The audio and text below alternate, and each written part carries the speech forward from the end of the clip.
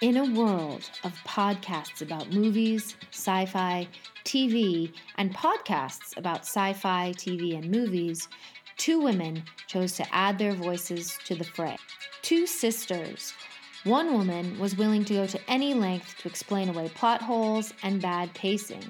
I don't think, first of all, much like the entirety of this film, I don't think we're supposed to ask a lot of questions. The other, though, had no such sympathies. Oh, hate it. I hate it. Together, they joined forces to highlight the good, the bad, and the truly bizarre. This is See You Next Week in Space.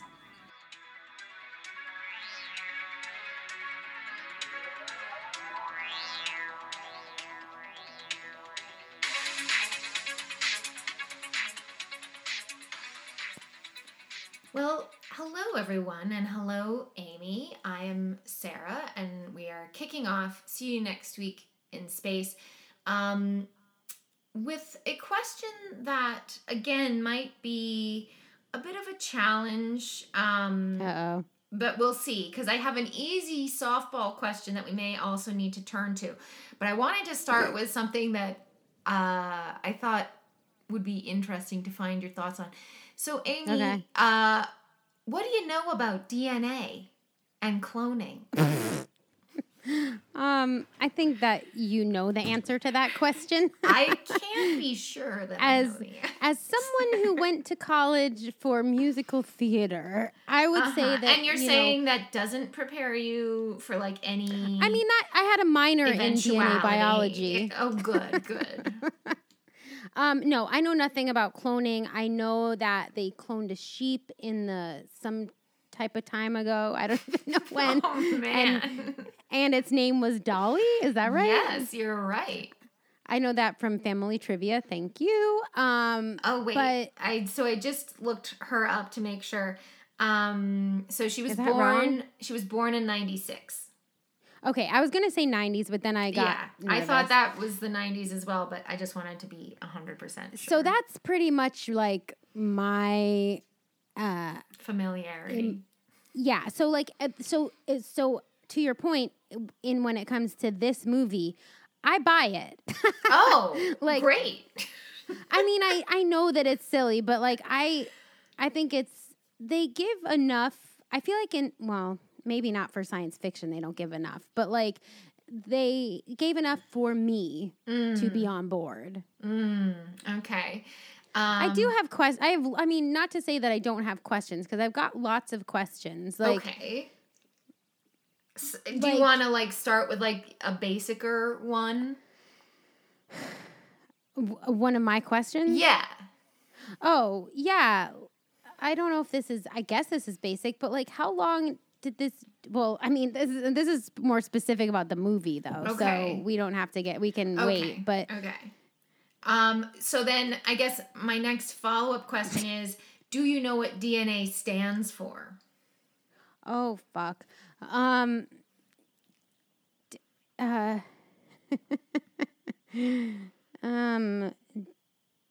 Data neuron anatomy. What?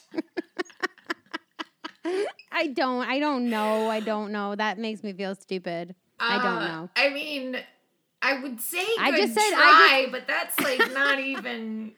I just said words that started with those. I know they were legitimately vaguely science oriented, but that is not what it stands for. Okay, what the heck does it stand for? Deoxyribonucleic acid.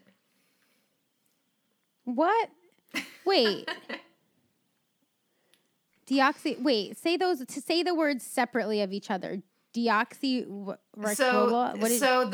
two words, and the first word is a long one, and it's deoxyribonucleic. Deoxyribonucleic. Wow. And that's the DN. Right. And what was an acid? Right. Acid? Yeah.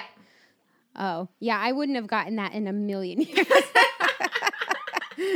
It sounds vaguely familiar now that you say that, but I would never have gotten that. I'm pretty sure because we both went to school, like high school, I mean, in the 90s and early 2000s, DNA was like a thing. So I remember that just from like biology class from some time. Really? Like really? I remember like now I can't even remember what it's called. The powerhouse of the cell, Oh, that's like mitochondria. And, okay, let's have a science podcast. But let's see how much we can remember from 8th grade biology. There was another part of the cell that I think was just in plants that I really liked, that it was just like an empty space. But now I can't remember the name of that. And then like photosynthesis. Sure. So now we're just saying high school biology terms. Yeah. I'm just going back to high school biology and trying to remember the words. Yeah. So clearly, as we can see, that's why I would buy into whatever junk they're throwing at us in this movie, because I have no actual knowledge. Yes. And I think that's what they're counting on. Oh, certainly. And especially in 1993. Like the average person's understanding of DNA at that point. Because that's not why you're going to this movie. Let's be clear. No, it isn't why you're going to this movie. But now I need to get some contextual timelines. Like, when is the O.J. Simpson trial? Because that's 94, I think. 95. So DNA in 93 is something that people know about, but do not understand, I would say, like the average movie viewer. And that, I think, does help us to buy into this story. To be clear, and I'm curious, like, we'll say in a second what we're talking about, but like, I'm curious because I've actually never seen any subsequent movies in this world or in this franchise. Yeah. So I don't know if they go more into that or if you're right. I haven't watched any of the following sequels or reboots or anything. So I don't know if they like update that I don't think people are still like across the board more educated.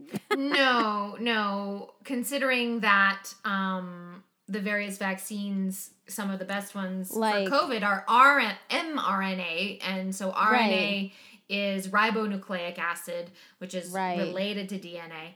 I don't know what the M stands for. But I guess I would say the difference between an audience in 1993 and today and what people know or don't know about DNA is that now people ascribe a lot of power to DNA, like particularly in like the crime world. And so from that, people believe that like kind of any criminal can be caught and like certain other kinds of things. And then as well, from TV shows, like if that's what you're basing it on, there's always DNA left behind. I think that's one of the big things that like cops and detectives like try to clarify is like there's not always DNA. Right. And then the other thing I was going to say that I think is different in terms of how people think about DNA is also the explosion of like all of those genealogy websites, right? Like, and looking at your genes to determine things like, am I lactose intolerant, or like, various things you can learn from that sort of analysis. So I think there's that's different because DNA is about your genetic traits ultimately. Yeah. So I think that's more developed than it would have been in 1993. But in a general sense, I don't think that necessarily means that the average person understands it now any better than in 1993. It's just it's just more in the like lexicon of Right. So then Amy, because clearly I watch crime shows and I watch lots of dumb science fiction shit for this, and I didn't know what the heck the words were for DNA, so I don't think the average person, like a dummy like me, knows anymore. Fair enough. So why don't you tell us, Amy? So first of all, I should say welcome. Oh, did I say that already? I said it. Welcome to See You Next Week in Space. I'm Sarah Walsh. I'm with my co-host Amy Walsh. And Amy, why don't you say for our listeners, if they've not already worked out what we're talking about today, what movie we watched? Yeah, so we watched the 1993, I will say classic. I think it's pretty classic. Yeah. And not in the normal sarcastic way that I say it. Jurassic Park. Yeah. Yeah, has anyone out there not seen it? Because it would be hard. I mean, it's an incredibly high-grossing movie in its first iteration, and then I think has a newest one come out. Like, as you already alluded to, there's various sequels in the first, kind of in the 90s, there are sequels. And then there's, like, the Lost World stuff. Well, and then there's all like the Chris Pratt stuff, right? Yeah. Like, Jurassic World, Jurassic End of Times. I don't even know what they're called. I don't even know. Yeah, so the original... Oh, wow. There's so much more to this than I even knew.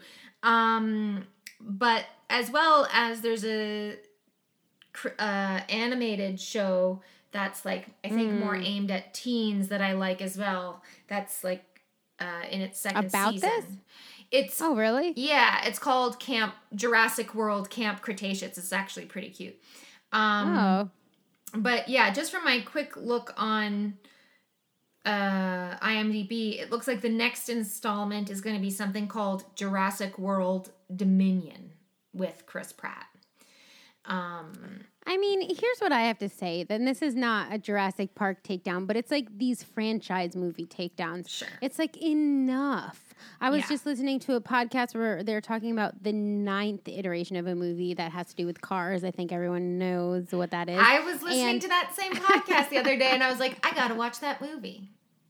Really? That's exactly not what I thought about it. In my head, I was like, I'm so glad I only ever saw the first one because the rest seems like a waste of time. And the fact that they're going to have 11, why do you need to have 11 of the same movies? Like, can we not think of anything else, people? Well, what I will say that distinguishes the Fast and Furious franchise from things like Jurassic Park, although I should be also transparent, I've not seen any of these other movies, is like Fast and Furious does kind of, in a sense, like, quote unquote, do the same story over and over again, but like there's nothing they won't try, right? And there's no real canon to speak of, and so, like, they can just kind of... Are these good things? Well, you're saying? They might not work for everyone, but I'm like, but it creates a funness to the franchise where you're like, I know, like, they will do some things because it's like, it's got to be about cars to some degree. That's, like, part of the whole thing. But that's about it. Like, we can kind of take this wherever we want to go.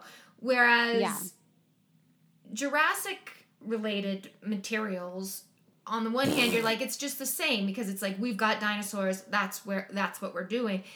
I just don't know how much more mileage you can get out of. I agree, because once you kill right, like, right, and like the kind of fun thing about the first one, and I literally, again, I've not seen any of the other ones, so I can't speak to how many people die in those. Right, but the kind of exciting thing, to be quite honest, and it makes me sound morbid, I guess, but about this movie is a big majority of the people in it die. Yeah, no, I had remembered it, but also forgotten it. I was like, this is like a horror movie. Like, oh yeah, there are some real like good action deaths. Horror. Yeah, really good deaths. We should have a favorite death, and I already have mine. Oh, I think I know because it's probably mine too. Well, there's actually a couple. I mean, it's hard.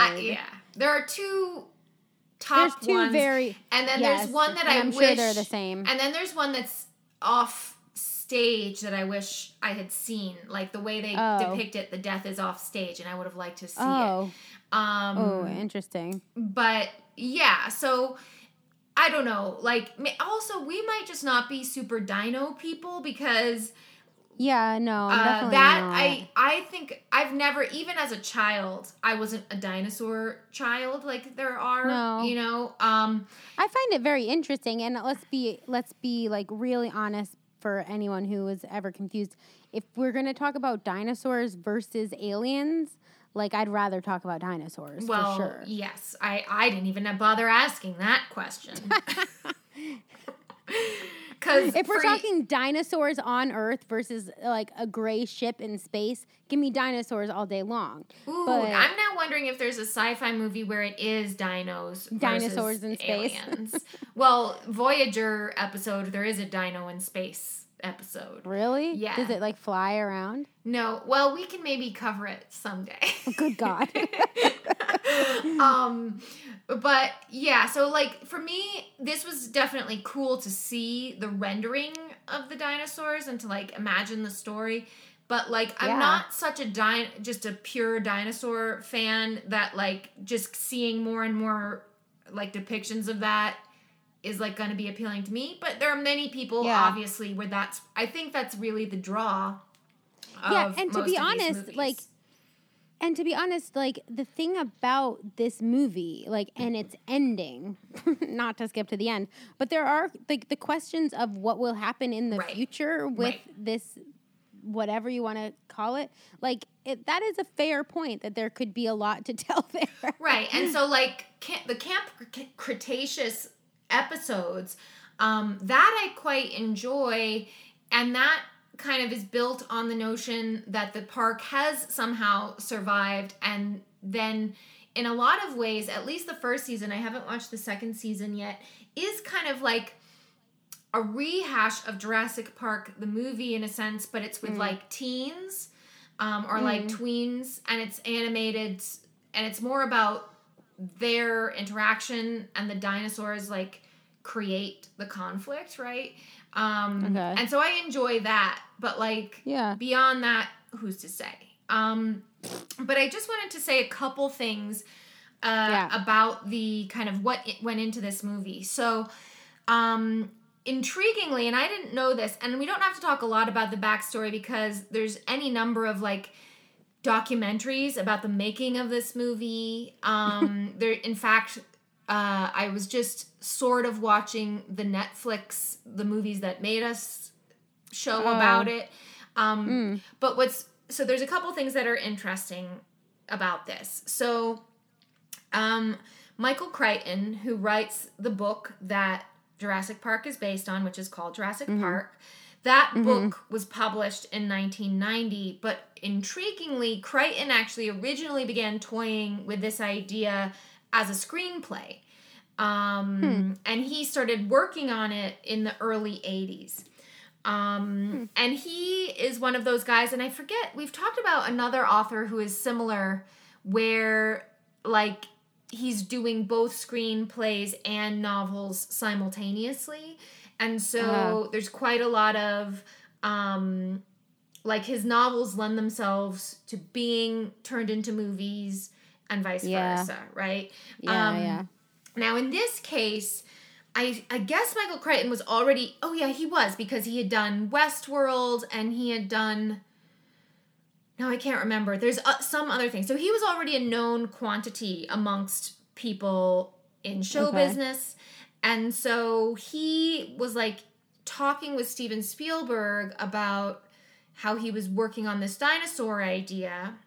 And so even before the book is published, so like I think if I remember correctly, this is like 1989.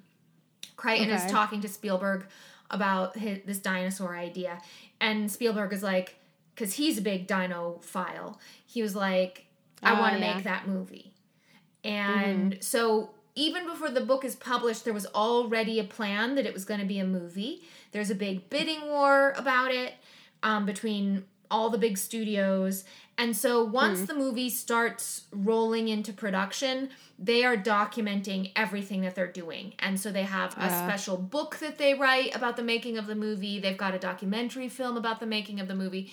So this is I think the first movie we've ever covered where there's all this kind of additional material.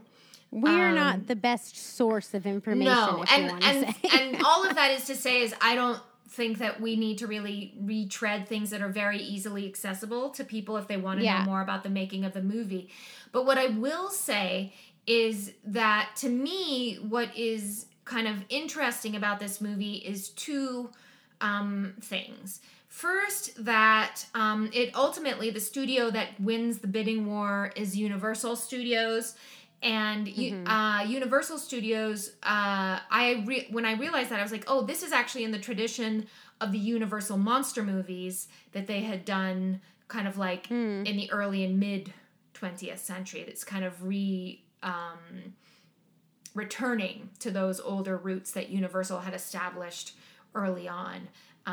Did you know about the Universal monster movies thing?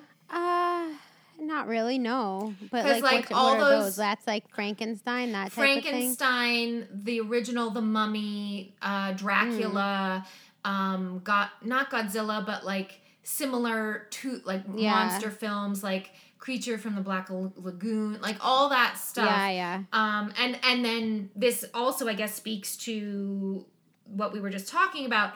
In that heyday of doing, and Werewolf Man, the werewolf. Oh, yeah. So like, in those days where those were like the really popular money-making movies, Universal would churn out all kinds of sequels to, like Bride of Frankenstein, for example, is a real classic one. Okay. So in that sense, I was like, oh, I certainly never knew that as a child because I didn't know anything about anything as a child. But I knew a lot about My Little Ponies, I guess, but not about like, life pretty much things. the same. I still, I guess, know a fair bit about that. But the point is like now I'm like, oh, that's kind of cool to think about it as part of this longer tradition that Universal is known for as making these monster movies. And in fact, one of the ways that's made into the film is like the big gate that opens into Jurassic Park is modeled after the gate that the people walked through in the original King Kong movie from the 30s. Oh, yeah. So that was kind of fun. And then the other thing I felt like I wanted to just like flag, because maybe this goes to some of the questions that you have about kind of the movie and what it purports to say, is that quite a lot of it apparently it was perceived as riffing off kind of the concept of Frankenstein, and specifically kind of this issue of like what happens when humans create life, or like I guess another way you could think about it is like when humans play God.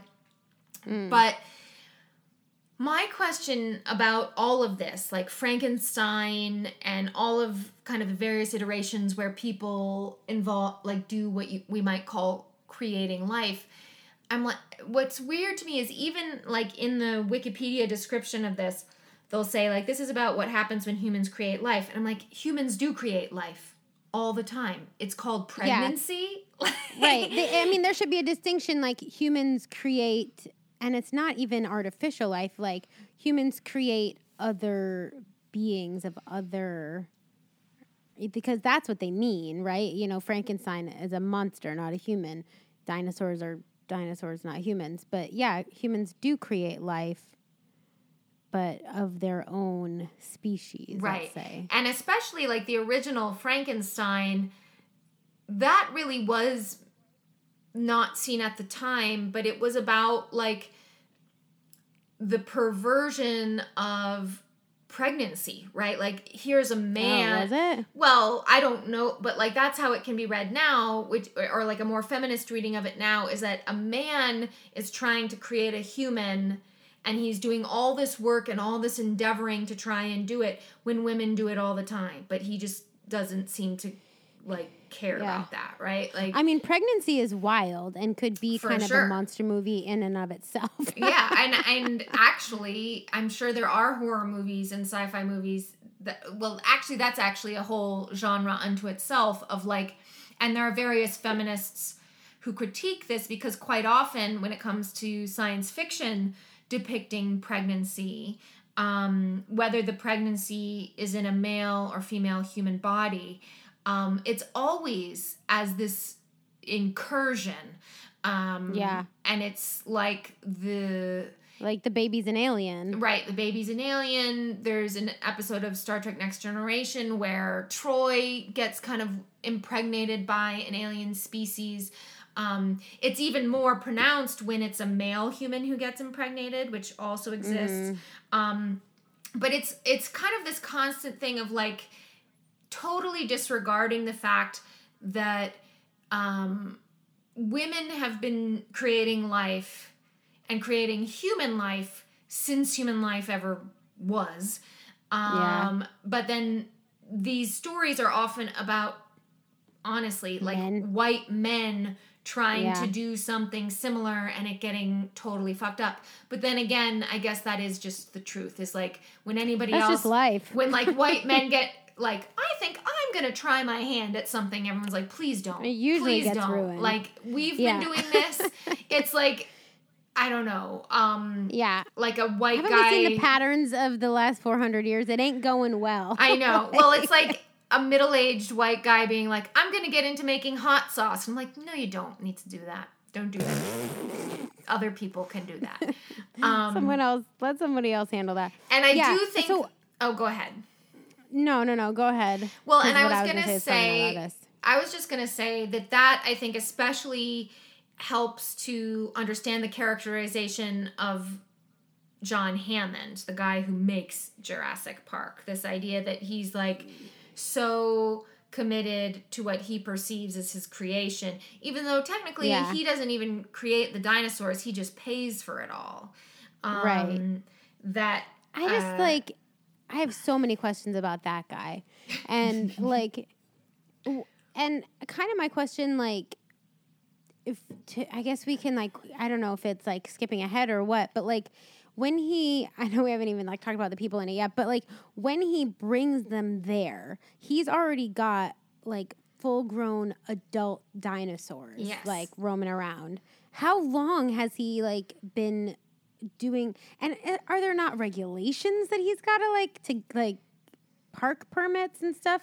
I don't quite understand like how he's been able to get as far in the process as he's gotten without getting some type of shut down. So I also wondered when I was watching this, like, is this supposed to be happening in 1993?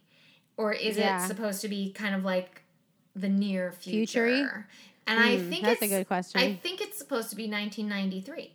I mean, they don't make any attempt to make their clothes look un-93 because their clothes are very 93. And like also in that scene where Alan is... And the computers and everything. Yeah. It's definitely 1993. So I think in terms of like the timeline that we're imagining, he has to have had this idea for quite a while. But in terms of then the logistics of like, so first... what, like, I imagine anyway, what would first have to happen is he would have to be looking for these special mosquitoes for a while. Yeah, for God's sakes. Right. I mean, the amount of time it would have to take, truly, to think about it, like, from the conception to finding an entire island you can use. Right. Like, all of that, like, that's a lot of legwork. If I were thinking about the logistics, I would say first he reads an article that says, isn't this an interesting kind of hypothetical? Then he's like, I wonder what that might mean. Then he starts just kind of putting out feelers. He's this rich guy, right? So like he can put out feelers and say, I'm interested in obtaining amber with insects in it. Okay. Then he starts collecting that, and then maybe he gets like a small group of scientists to start testing if they can like what they can find out of these mosquitoes, and so on and so forth. So I feel like the finding of amber and such has to have started at least 10 years before the point that we catch up to this. Oh, for sure. And possibly longer, but at least that. Yeah, definitely. And then as for like the permits and regulations, I mean, like that's part of, they don't explain this, but I have to assume that part of the reason why this is set in a fake island off the coast of Costa Rica is because, generally speaking, if you are a powerful, wealthy person that is throwing money into a smaller country's economy, they let you do whatever you want. So that's that, That's that. Yeah. So let's talk a little bit about the cast. Again, I don't think we need to talk too much about most of these people because they're very famous and known quantities. But first and foremost, there's the character Alan Grant, who is played by Sam Neill, who was 46 when this movie premiered. I've known about Sam Neill. I think this would have certainly, for me, been my first exposure to him. He's actually a Kiwi, if you didn't know that. Yeah. I feel like I probably thought he was Australian, but yeah. He's a Kiwi. He was born in the UK to a British mom and a Kiwi dad, and then they moved to New Zealand when he was 7. And in fact, this isn't one of his first US movies, but there was a point, and I have it in my handwritten notes, where his accent started coming through a little bit. And I was like, oh, well, he's still practicing. Like when he does, like when he does more like screamy type of stuff. I can't remember. When we hit it, I'll say it. Okay. But so, obviously this is his super big break, but he had already been in a couple of things in the U.S. that he would have been recognizable to a fair few people. He was in The Hunt for Red October and The Piano, which both happened, I think, in like 90 and 92. So he was like on the upswing, and then obviously this movie like super launched him into the stratosphere.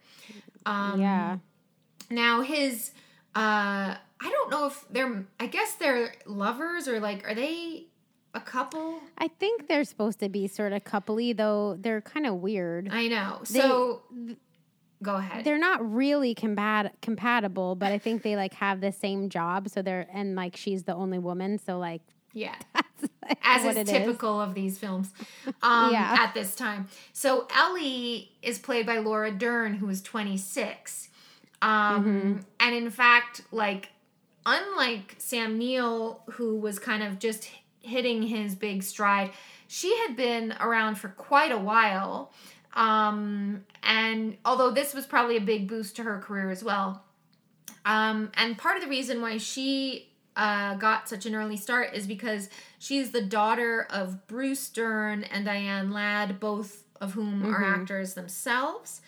And so she's like born and raised in like Beverly Hills or Hollywood, or she's had an amazing career like since then. Yeah. Too. But basically, so from very early age, she wanted to act, and so much so that I think when she was like 13 or 14, she wanted to be in some movie, and her mom, Diane Ladd, was like, no.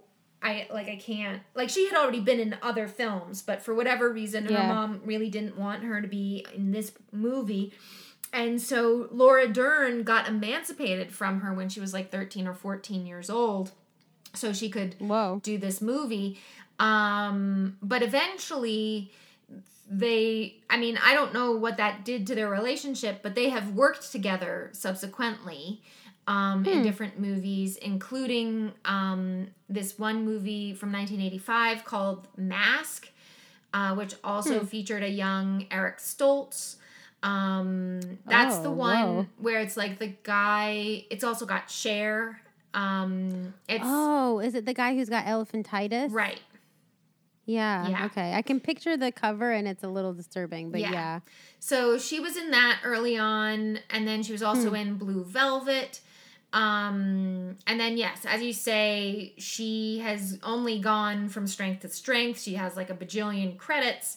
More recently, she was in the more recent Twin Peaks series. And then and in this upcoming movie of the Jurassic Park franchise, she will be returning as Ellie for some portion of the movie. Next, we have the character called Malcolm, which is Jeff Goldblum, who was 41 when this movie was released, but we've already talked about Jeff Goldblum. So yeah, we don't got to talk about him. We but don't have. He is very Jeff Goldblum in this movie. Yeah, he is like peak Jeff Goldblum, and we will be talking about when he's lounging around somewhat shirtless in one of those scenes. Oh God. Oh yeah. Because it was hilarious. So now this is actually someone I did want to talk about is the guy who plays John Hammond, is an actor named Richard Attenborough, who was 70. And he is the brother of David Attenborough. Have you ever heard of David Attenborough? That sounds familiar, but I don't know what that means. But no. So David Attenborough is a famous, naturalist is too old-timey, but he's like one of those guys who does like documentaries about nature and animals and stuff, and he's very well known. He's a British guy, and his most recent one on Netflix that came out is the one that's called Life in Color, and it's all about like different ways that color matters in the natural world. Okay. And so I already thought that was interesting because, like, in a sense, his brother Richard is playing a version of what David Attenborough might become in like a different life, right? Like, because I think what I did like about Richard Attenborough's portrayal of Hammond is you can tell that he really does seem like enamored of the majesty of nature, right? Like, and how science can help nature along in different ways. And I felt like in that sense, I was like, maybe he's like taking some of this from how his brother speaks and acts. But so part of the reason also Richard Attenborough can do such a good job of being this kind of erudite older man is because his parents, his father was like an important professor at a British university. And so in his backstory, like Richard Attenborough's bio on IMDb has a lot of different various like efforts he's done to support education all throughout his life. In terms of his acting, he was one of the original London cast of Agatha Christie's The Mousetrap, which is one of the longest running plays in the West End today. I think it's the longest running. I also know that from Family Trivia. Cool. And also interesting is that, so he was I forget when his first credit was, but he was a very kind of regular appearing actor. And then he did a movie, I want to say in like 1979, and then just kind of like he was like, I've had enough for some reason. So this is his first appearance back after so he hadn't been in a movie since 1979, and then he was in this movie. And then not the most important, but the thing I like kind of most about this guy is that he got married to his wife in 1945 and then remained married to her until his death in 2014. So I don't know if he's a good husband, but he stuck it out. So good for him.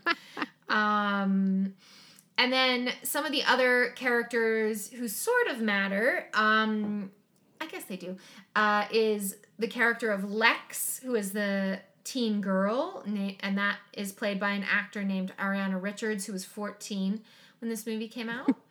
And so this is kind annoying, but she is very annoying, but I was like, she's a good actress. Like, no, she is, but like, I was like, why have they made her be so fucking hysterical? Like, it's so annoying. Because she's like the girl. I know. Like, her brother, who is smaller than her, is way more chill, and that's very frustrating. Yeah. Or maybe she liked doing like screamy, like shaky face stuff. Like, because that was like she her was bread very and butter. good She at that it. shaky thing. Yeah, she was. She was very good at it. So she obviously was a child actor. Her first credit is an episode of Golden Girls. Love that. And after Jurassic Park, she did a couple like Lifetime movie sounding things, like things like My Mother Stole Me and like shit like that. But then, the Face on the Milk Carton. Yeah, that's a good one. Is that a real name of a thing? The face on the milk carton, absolutely, because she finds out, like, it's not this girl, but she finds out that when she's a teenager, she finds out that she had been kidnapped. She was, I guess, like her parents had kidnapped her from like a mall or something when she was a baby.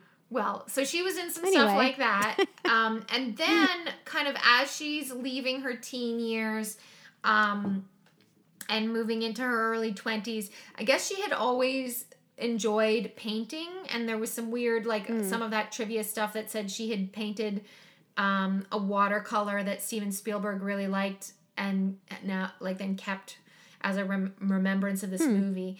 But now she doesn't really act. She does painting, and specifically she's a portraitist. And she's got a website where you can look at various samples of her portraits and stuff. And so that's what she's doing with her life. Good for her. Yeah. Meanwhile, the kid who played her brother, Tim, is an actor named Joseph Mazzello, who was 10. And this was Jurassic Park was his 6th credit, so he was doing quite a bit of child acting. And then he's still acting now, but he went through that period which I think many child actors go through, which is like the awkward teen years where you kind of disappear for a while and then you come back, because like he had some pretty solid gigs up until kind of like the early 2000s, and then things kind of thinned out, and then by 2009 he starts having more regular work again. And he's still doing that. Nothing super major, but he's still there. Then the other person who I had forgotten that he was in this is a character called Arnold that's played excellently by Samuel L. Jackson.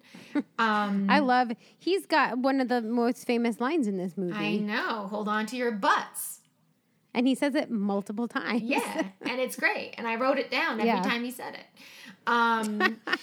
So he was 45 when this movie was released. And so I would say he's another good example of like, if you've not fully made it and you're like 27 and worried about that, like don't worry about it, because your thing might not really hit until later in your life.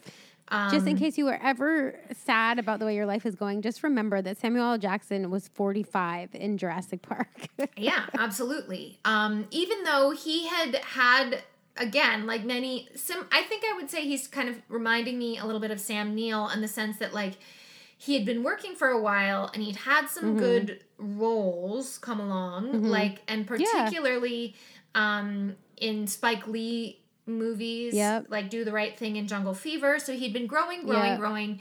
I think this movie probably makes a big impact on his career, right? Because he's in... he did Pulp Fiction the next year. Right, Damn. Right. Yeah. So, and I know Pulp Fiction then even launched him further into the stratosphere. And as you can see here, after I said he was in Pulp Fiction in 1994, I was like, he's just a general badass and cool guy. And now he's just like, this is not just what he is, but you know, in current day iterations, like he's known for his swearing and he's very quote unquote memeable. Sure. Because he has funny lines. He does have very funny lines in movies. Yes. So I also just did want to say that similar to good old Richard Attenborough, Samuel L. Jackson has been married to the same woman since 1980. Okay, good for them. And also, I wanted to mention that, because I didn't know this about him, he attended Morehouse College, which is a historically black college, and studied drama there with various other people who now I can't remember, but they were all like, you know, big deal Black American actors of like similar note and timing. And then finally we have the character of Nedry that's played by a 38-year-old Wayne Knight, who we've spoken about already when we spoke about Space Jam, so we don't really need to talk about... we don't need to talk about Newman. Yeah, I did keep writing his name as Newman. He's Newman. I'm sorry. Newman. And I mean, he was a bit... And he kind of plays Newman. Yeah, I was going to say, he was a bit Newman in Space Jam, but he is definitely Newman in this. He's full Newman in this. Because Newman is unlikable and crappy, yes. And that is what Nedry is as well. I mean, he's straight up in this movie. I will say, like, the difference between, in case anyone cared, the difference between Newman and this character is in this one, he is like basically a straight up villain, and a huge portion of what happens is his fault. Right. I mean, one could say most of it. Well, I mean, you could put some more onus on the person who like had the original thought. True. But yes, he is, you know. And it also proves that, guys, also, when you have like things that are technology based, don't ever just let one person know what's going on. True. Like, you should always have at least 2 people. At least 2, maybe a whole team. Yeah, you would probably want even more than that, because you never know. Yeah. So let us now bust into the true, like, box office mega hit Jurassic Park. And I will say, like, even though I've definitely seen this movie many times since 1993, it's not one of my go-to ones. So there were bits of this that I didn't remember at all. Yeah. And the opening scene was one of those ones where I was like, well, the opening is kind of like blah. No, I thought it was like really, it was much more intense than I remembered, because it's the part where they're in the jungle, it's night, there's lots of men standing around this like big crate. Scene. Oh, yeah. Yeah, and the crate is being like lifted and put into a thing, and we see the main hunter guy who's named Muldoon. And then we also get a title card that tells us we're in Isla Nublar, 120 miles west of the coast of Costa Rica. And so there's all these guys with guns, and there's weird like rustling in the trees, and then this crate gets lowered down into like, I don't know what I would call it, I guess like a cage. And then the cage is abutting a gate. And there's a guy on top whose job is to open the gate to let the thing that's in the crate out, like into the paddock, right? Right. So, Amy, what happens to that guy on the top of the crate? I'm just gonna let you guys know that it doesn't end well. He gets pulled in. Yes. And then, like, everyone else is, like, freaking out, and they're, like, trying to hold him, but he gets pulled in by said anonymous thing. Yeah, we don't know exactly what it is yet, because we haven't had a reveal. Right. Though any of us from 2021 know what it is. I mean, yeah, and so this is, like, I don't know if I would say this is one of my top deaths, but it's pretty gory, because you see Muldoon is holding onto the top half of this guy who's being pulled into the cage by something, by his legs. And Muldoon is just shooting or screaming, shoot her. And you see like the guy who's being presumably eaten or bitten in half. Like it was pretty, like, I don't know if it's my top death of this, but it's like a pretty intense one. Definitely to not kick the off. top. It's intense to kick off the movie. Yeah, but there's definitely ones that we see more of that are more satisfying. Right. And so I didn't remember that that's the tone, which is like, it shows so much more like, oh, that this is not really the feel-good movie that I'm remembering this being. Well, and it also shows that actually the Hammond guy is a little bit more what's the word? Like a little bit more deceptive than, because he would clearly know that incident happened. Right. Like there'd be no way that he wouldn't. Right. So he's hiding that type of stuff. The fact that there could be dangers, he really downplays that throughout. And you're right, because then the very next scene is where we see this guy in a suit The character's name is Gennaro, and he's in a suit, on a raft, in a jungle, going down a river, and he super doesn't look like he belongs. He looks very uncomfortable. We get another title card that explains to us that this is a place called the Mano de Dios Amber Mine in the Dominican Republic. And Gennaro then has a chat with a character called Rostagno, I guess, which is younger Miguel Sandoval, who I like as an actor, and I kind of wished he had been more in this, but anyway, it's probably better for his health that he wasn't.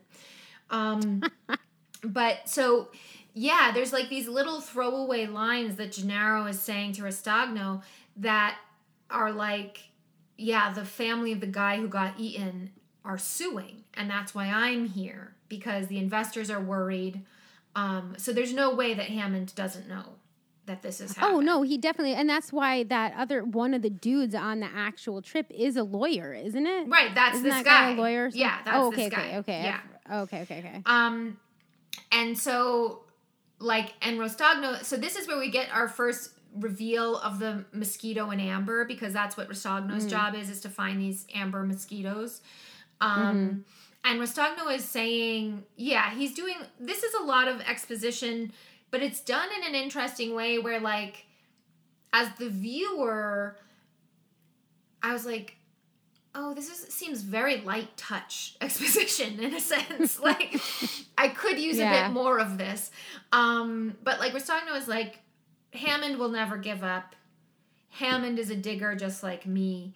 So there's nothing that's going to stop him. And you being, like, tasked with inspecting, that's why this lawyer Gennaro is there, is because he's been tasked by the investors to, like, do an inspection of all aspects of this project. So he's gone to the mine, and then he's going to go to the park. So next we cut to the quote-unquote Badlands in Montana, somewhere in Montana, don't know exactly where. And we see Grant and Ellie running a dig, looking for dinosaur bones, and they're using ground-penetrating radar to try and figure out where certain bones might be. And what I thought was weird about this, so this was in my handwritten notes, I was like, is this set in 1993? Or, like, when is this happening? Because I know that ground penetrating radar exists, but I wasn't sure what the deal was. And particularly Grant is acting like it's a super newfangled thing that he doesn't understand. He didn't even understand the screen. Like, he was like, yeah, that's true. I didn't think about that, but yeah. And so I actually did a little brief Google, and ground penetrating radar has been around for an exceptionally long time. But the kind of version that they were using in this movie has been available to people basically since the mid-70s. So he's just a dumbass. I don't really understand why he's acting so, like, I mean, admittedly, maybe they didn't use it for things like this. Well, yeah, I was going to say, like, it's been available for commercial use since the mid-70s. Academics maybe haven't had the money to do it till later, which is fine.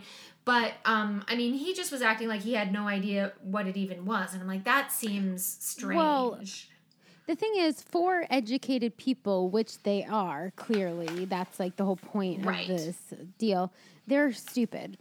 Yeah, there's many times when we see that demonstrated. And we'll get to the first way very shortly. But, like, so, yeah, they're doing this dig thing, and then it all kind of seems apropos of nothing. I mean, it's just setting up who they are as characters. Right.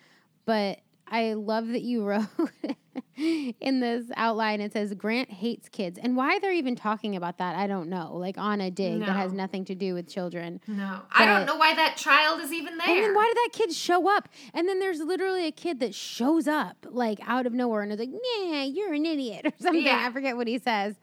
And I immediately was like, why do I know that kid? Oh, and Isaac, that chubby kid. Isaac immediately was like, oh, he was in Full House. And then I was like, oh my God, He was in like one episode of Full House, and that's how quickly Isaac. I mean, I definitely recognized his face as well, but I didn't bother to figure out. I'm sure he's been in other stuff where. too. It's like some random kid actor, but he was in an episode of Full House. Well, so I think what we're supposed to take from this is that, so one, obviously, it's establishing that Ellie and Grant are experts, and that's part of the point of this scene. And in particular, what will become a kind of weird theme running through the movie is that Grant's research is very much around the idea that dinosaurs are the ancestors of birds, modern day birds, and everyone thinks he's an idiot because he's making these claims. Now, just to be clear, that is what a lot of people think to be the case now. I'm not sure how cutting edge that really was in 1993 or not, but like his whole backstory is that people think he's a fool for saying this thing about how dinosaurs are there pterodactyls in this movie? No, those might be in other films. They should. That's a missed opportunity. But they maybe didn't have the technology to do that at this point. Maybe. And maybe that's why the kid starts haranguing him, is about this bird thing. But then, he takes out like a claw from a raptor and describes how raptors kill their prey to this child. And I was watching it and I was like, this is horribly inappropriate. Like, it's really inappropriate, and it's a little bit like heavy-handed foreshadowing too. Right. And I'm like, I get, okay, you don't like kids, fine. And then like Ellie even comments on it, and it's like this whole backstory but like, again, it's a backstory that doesn't seem to matter ultimately very much. Dumb. But it's there. So then a chopper lands, and Hammond comes out, and he says like to Ellie and Grant, like, come into your trailer, I want to speak with you about something. And he opens a bottle of champagne, and he's like, this is great, I'm so excited, big news. And they're like, okay. And he's like, yes, well, haven't I been supporting your research for like quite some time? And they say, yes. We learned that he's been giving them $50,000 a year. It's not clear how many years that's been going on, but basically the implication here is that it's time for them to give something back for that money he's given them. And like, they're a bit puzzled, but basically he's like, I've opened this special kind of nature preserve, and I want you to come and examine it. I think you'll be intrigued. And they're kind of like, well, what would we have to do with the nature preserve? And he's being cagey, so he's like, just come on. And he's like, but in order to like sweeten the deal, if you come for this weekend, I will fund all of your research for the next 3 years. And so of course, and this is how they're stupid, number one, because I understand like the bribe situation, right? Like, this is also why when people don't necessarily want to trust science, that's how like a broken clock is right twice a day, right? You're like, there is a lot of this weird, creepy shit that happens for real. Like, really? Like a weird, creepy man comes and says, come inspect my park, and I'm not going to tell you anything else, and I'll give you 3 investors give you money, and then because they've given you money, they expect certain results, and they expect certain behavior from you. So it's like, even if the science would be one thing, they want you to portray it as differently. It's more like it's not necessarily in all things science, but it is often in things that are like about the application of scientific principles to like technologies that are going to be used for like commercial money making endeavors, right? So in this case, it's like there's not much money. Well, but I guess that's the whole point, is there will be money in this if it works out. But my whole point is, like, I get why they go. I get why they agree to it. But, like, the thing is, they ask so few questions. Yeah. Like, I mean, she kind of says, like, why do you need us? What does our expertise have to do with this? Like, I would think, A, they don't put any type of 2 and 2 together. Not, again, that you would think that he has a nature preserve full of dinosaurs, but that would be a leap for anyone. But they're not like, what are you like? Just explain to us. Like, we'll go, we're on board, but like, you've got to explain to us before we get in a helicopter and go to Costa Rica with you. Right. Like, I don't know. I just feel like there's not enough inquiry here. Right. Fair. Then we cut to some delightful looking outdoor restaurant, which I wish I could go to. Yeah, it looked great. The drinks looked great. I was the drinks looked great. I felt like they showed an image of like something cooking on a grill, and I was like, I want to know what that is. Yeah, it looked great. But where is that? Is that supposed to be in Costa Rica? I guess so. That's my presumption. I guess it's meant to be like mainland Costa Rica. Yeah, okay. And we have Newman there. And he's meeting with some guy. The character is called Dodgson, I guess. And did they say that? No, they didn't. I just learned it from IMDb. Oh, okay. And so basically, Dodgson is just there to create the conflict of the story. Yeah. And he's basically saying, he's showing Newman this shaving cream can, and he's saying, you can use this to steal samples. He wants embryos of all the different types of dinosaurs that they have developed at the park. I think he just says embryos and all the different species. So I think for us as the viewers, we don't know that it's dinosaurs. Yeah. Although I gotta say, but you're at the goddamn movie called Jurassic Park. I know. I was going to say, like, with the marketing and stuff, I think that's, like, why a lot of what would normally be exposition isn't there, because everybody already knows where we're going. Yeah.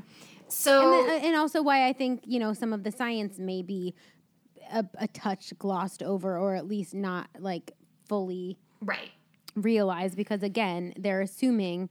This is a summer blockbuster audience. They don't give a fuck. They don't need a lot of fussing. Just get to the fucking dinosaurs. Just show me the dinosaur eat the man off the toilet. Don't give away your favorite death. So there's this like weird plotting, and Newman looks at his peak Newmanius. He's like kind of like sweaty and like looking around in a like in a sneaky manner. And I think hold on. Oh yeah, and then I wrote in my handwritten notes, Newman meets... He sweats so much in this movie. I know. In my handwritten notes, I wrote, Newman meets with fedora and sunglasses guy. I mean, accurate. Because he was all duded up to like hide himself. And so basically, what he's saying is that if he gets all 15 species, Newman will get $1.5 million. And all we ever learn about Newman's motivation is that he says that Hammond, quote, got cheap on him. And we don't know entirely what that means. But again, I would like to know more. I wonder if any of the subsequent movies are about, what is this guy's name? Dodgson? About him and like what his plan was. Yeah, well, because we have to assume there's some competitor who's vaguely aware of what's happening, and that's what they want. But like, but this goes back to your thing that you said, which is like, if you are working on a thing where like security, both physical and online, is super important, don't let one guy with various financial troubles be the only person. And don't screw him over. Like, we don't know what the scenario is here, that he may have, like, maybe he's delusional. But also don't let a delusional person, don't let Newman be the only person. When you see Newman, like, creeping around a corner looking creepy, you know he's done something bad, and then you should fire him immediately. Yeah, 100%. But you know what I just realized as we continue to call him Newman? What? I literally don't know who listens to this, but like anybody under the age of us probably doesn't know who Newman is. I know. Well, in the U.S. Seinfeld reruns are available, right? Like, you could watch. Hey, guys, have you ever heard of Jerry Seinfeld? Then look up Newman. You're all good. Here's my version of Jerry Seinfeld, just to, like, give you a little taste if you've never seen. Gosh. What's the deal with plumbing? It's like there's plumbing for your kitchen and there's plumbing for your bathroom. Isn't it just the same thing? It's all going out to the ocean. That's my Jerry Is that a real bit that he does? I actually don't know if that's not good. I don't think it's a bit he does, but his whole thing is that he's used to say, "What's the deal?" What's the deal with? Yeah, that's his whole comedy shtick, and it's like, you know, thinking, like, making you think about stuff. Anyway, we don't need, everyone knows who Seinfeld is, I figured. But observational humor. Yeah. But I mean, I figure and people, to me, like, if we were saying the humor part of that is extremely light. Well, especially now, like, it used to be funnier. Now it's very, like, you know, nah. But like, he used to have some stuff that seemed cutting edge at the time. Anyway, the point being that Newman was his nemesis is on Seinfeld. In Seinfeld. Yeah. So now everyone has arrived. All the various players have arrived for their tour of Isla Nublar. So that is Grant and Ellie, Hammond, the lawyer Gennaro, who in my notes on this, because he's in the chopper, and I was like, suit guy isn't wearing pants? ? And then I wrote, hairy knees. And Ew, is he wearing shorts? He's wearing a suit that's got shorts as the bottom. That's bad. Part. Yeah, it's real bad. So it's him plus Hammond plus Ellie and Grant, and then also this is when Jeff Goldblum comes. He is Malcolm the mathematician, but specifically his and area. Why do you need a mathematician? I'm not sure about that, but he's been invited. I mean, fine, whatever. I guess he's meant to also be there to, like, speak, to be an expert in some capacity. Although his area of mathematics is about, like, chaos and stuff. So I'm like, I'm not sure how that. Well, I mean, it turns out to be accurate, but yeah, like, and especially because like they just needed him for, like, the. I mean, this is them needing Jeff Goldblum, not them needing the character, but they needed the dry humor, right? And Jeff the sex Goldblum. appeal. There was nothing sexy about anybody else in this movie. Was he sexy? Because I didn't get that from him either. Yeah, I keep telling you, there's a part where he's lounging around where his shirt's open, and he's like glistening. That was sexy? I mean, it wasn't for me, but that was what it was there for. I missed that part. So this whole confab arrives at Isla Nublar. They're driving in the Jeep.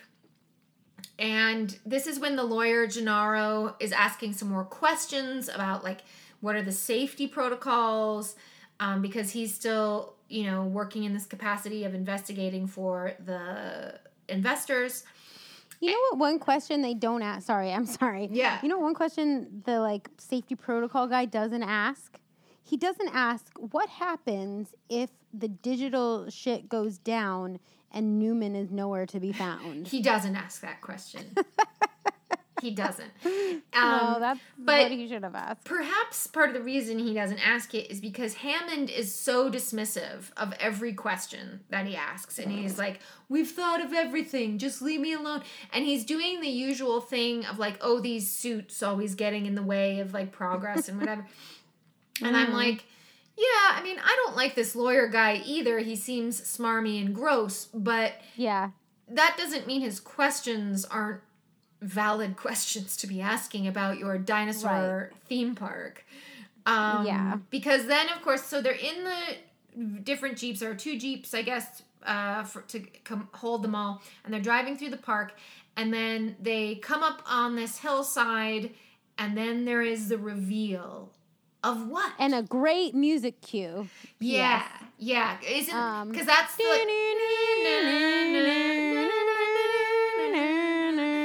It's great. Everybody knows. Yeah, that's like one of the most, like, evocative themes. It's great. Any franchise for sure. I mean, it makes you just want to like flap your wings like you're a pterodactyl.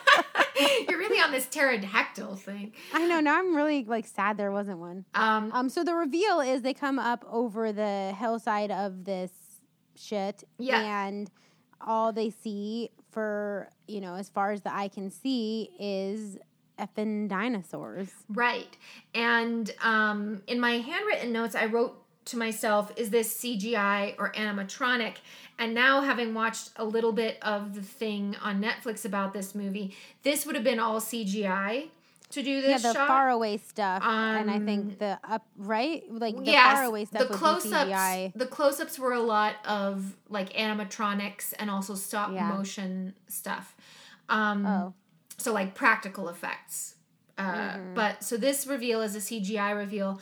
And this would have been one of the earliest kind of movies to really use so much CGI.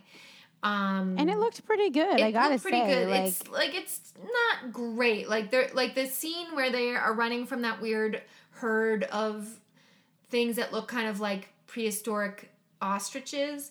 Those look a little cartoony, but most of it is quite well done.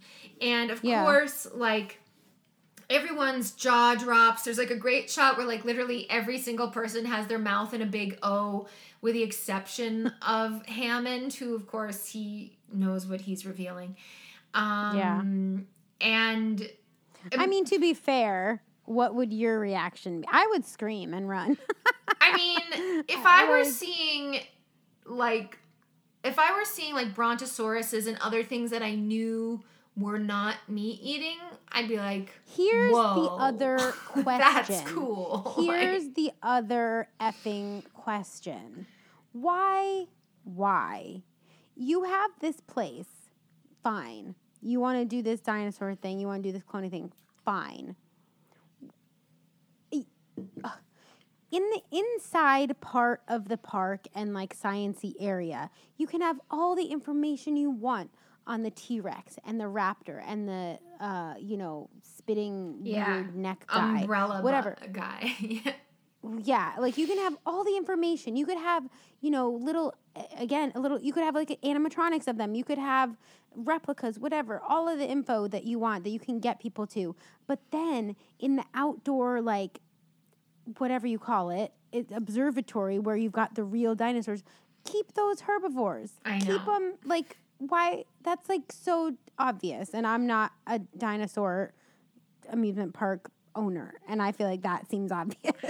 Correct. I mean, even those animals, because of their size, they could still kill people. Yeah, but like it would be significantly easier to avoid various types of concerns if you just were like, we're only gonna bring to life ones that don't eat meat.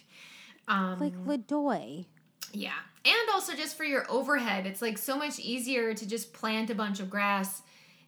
Yeah, you don't have to kill cows every day. I know, because that's really expensive, honestly. It is. But so... and I don't like that part. No. So there's all these faces of, like, amazement and wonder. And I think probably I might feel that, too. Sure. But immediately showing just how terrible this lawyer character is meant to be...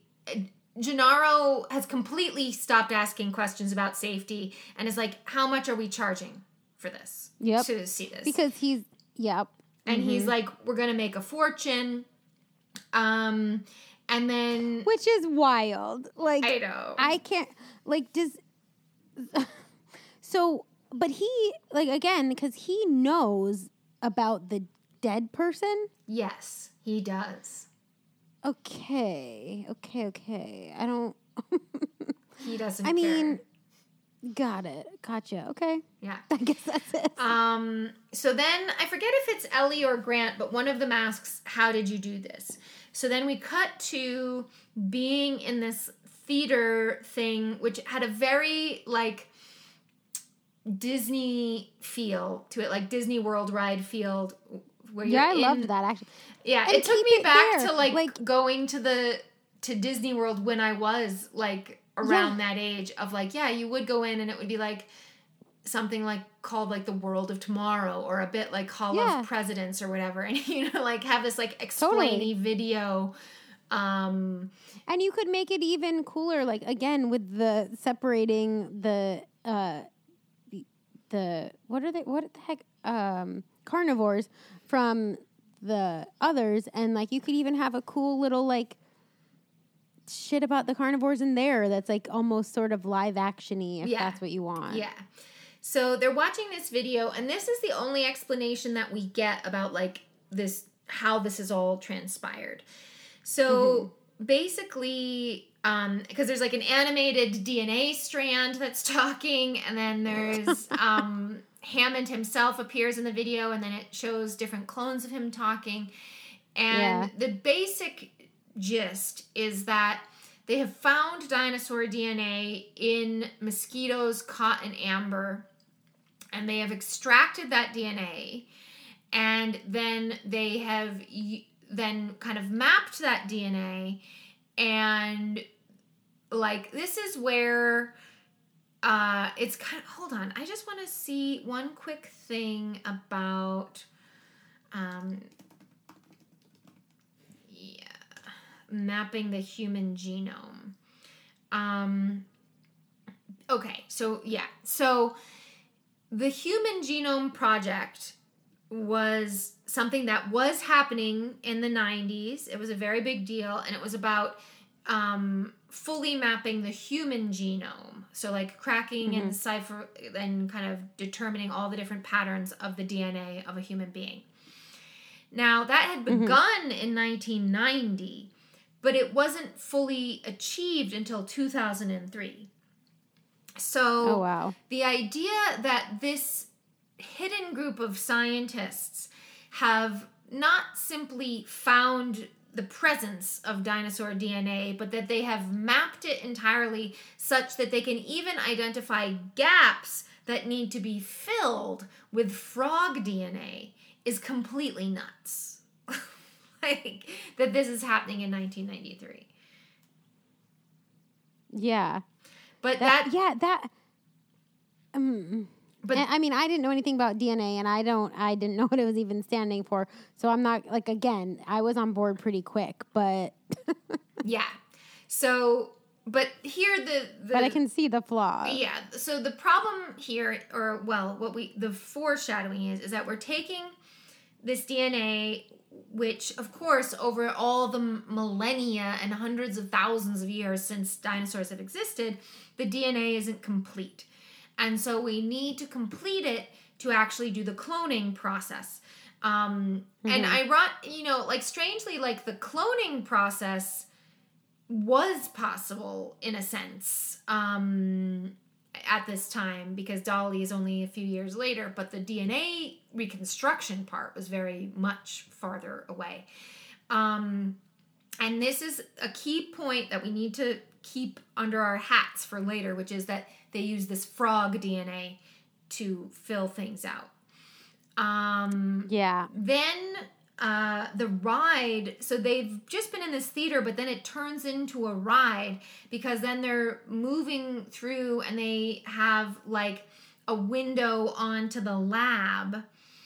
And when Ellie and Grant and Malcolm see that, they're like, we're getting off this ride. We actually want to go into the lab and talk to these people and see what's what.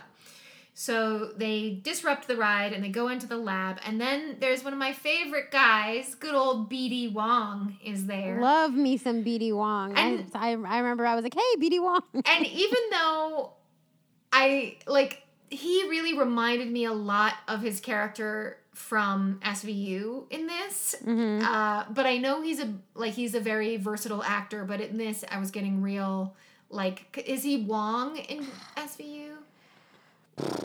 I can't remember. That's his own name. I can't remember what his name is in But that SVU. might be what his name, I can't remember, but he's a psychiatrist, not a scientist in that one. Right. Yeah.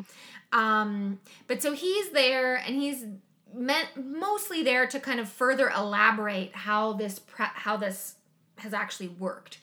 And so they like kind of take some DNA and like swirl it in a jar, I guess, and then they like make it into embryos. And then the thing that, so, and this is also a question that I don't fully understand. So we know that there are embryos because that's what Newman needs to steal.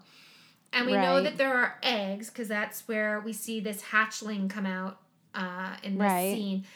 But like an embryo what's in between that? Needs to be implanted in an already living thing to then lay the egg. Yeah, that's a good point.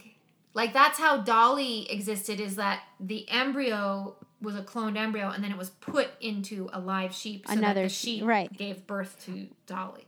So do you suppose though they show when that egg that's hatching is a raptor, right? And I don't know if it's clear what it is, but I thought the New Zealand guy said. What is his maybe. Name? I thought he said what is that, and I think they Alan Grant in this movie. Yeah.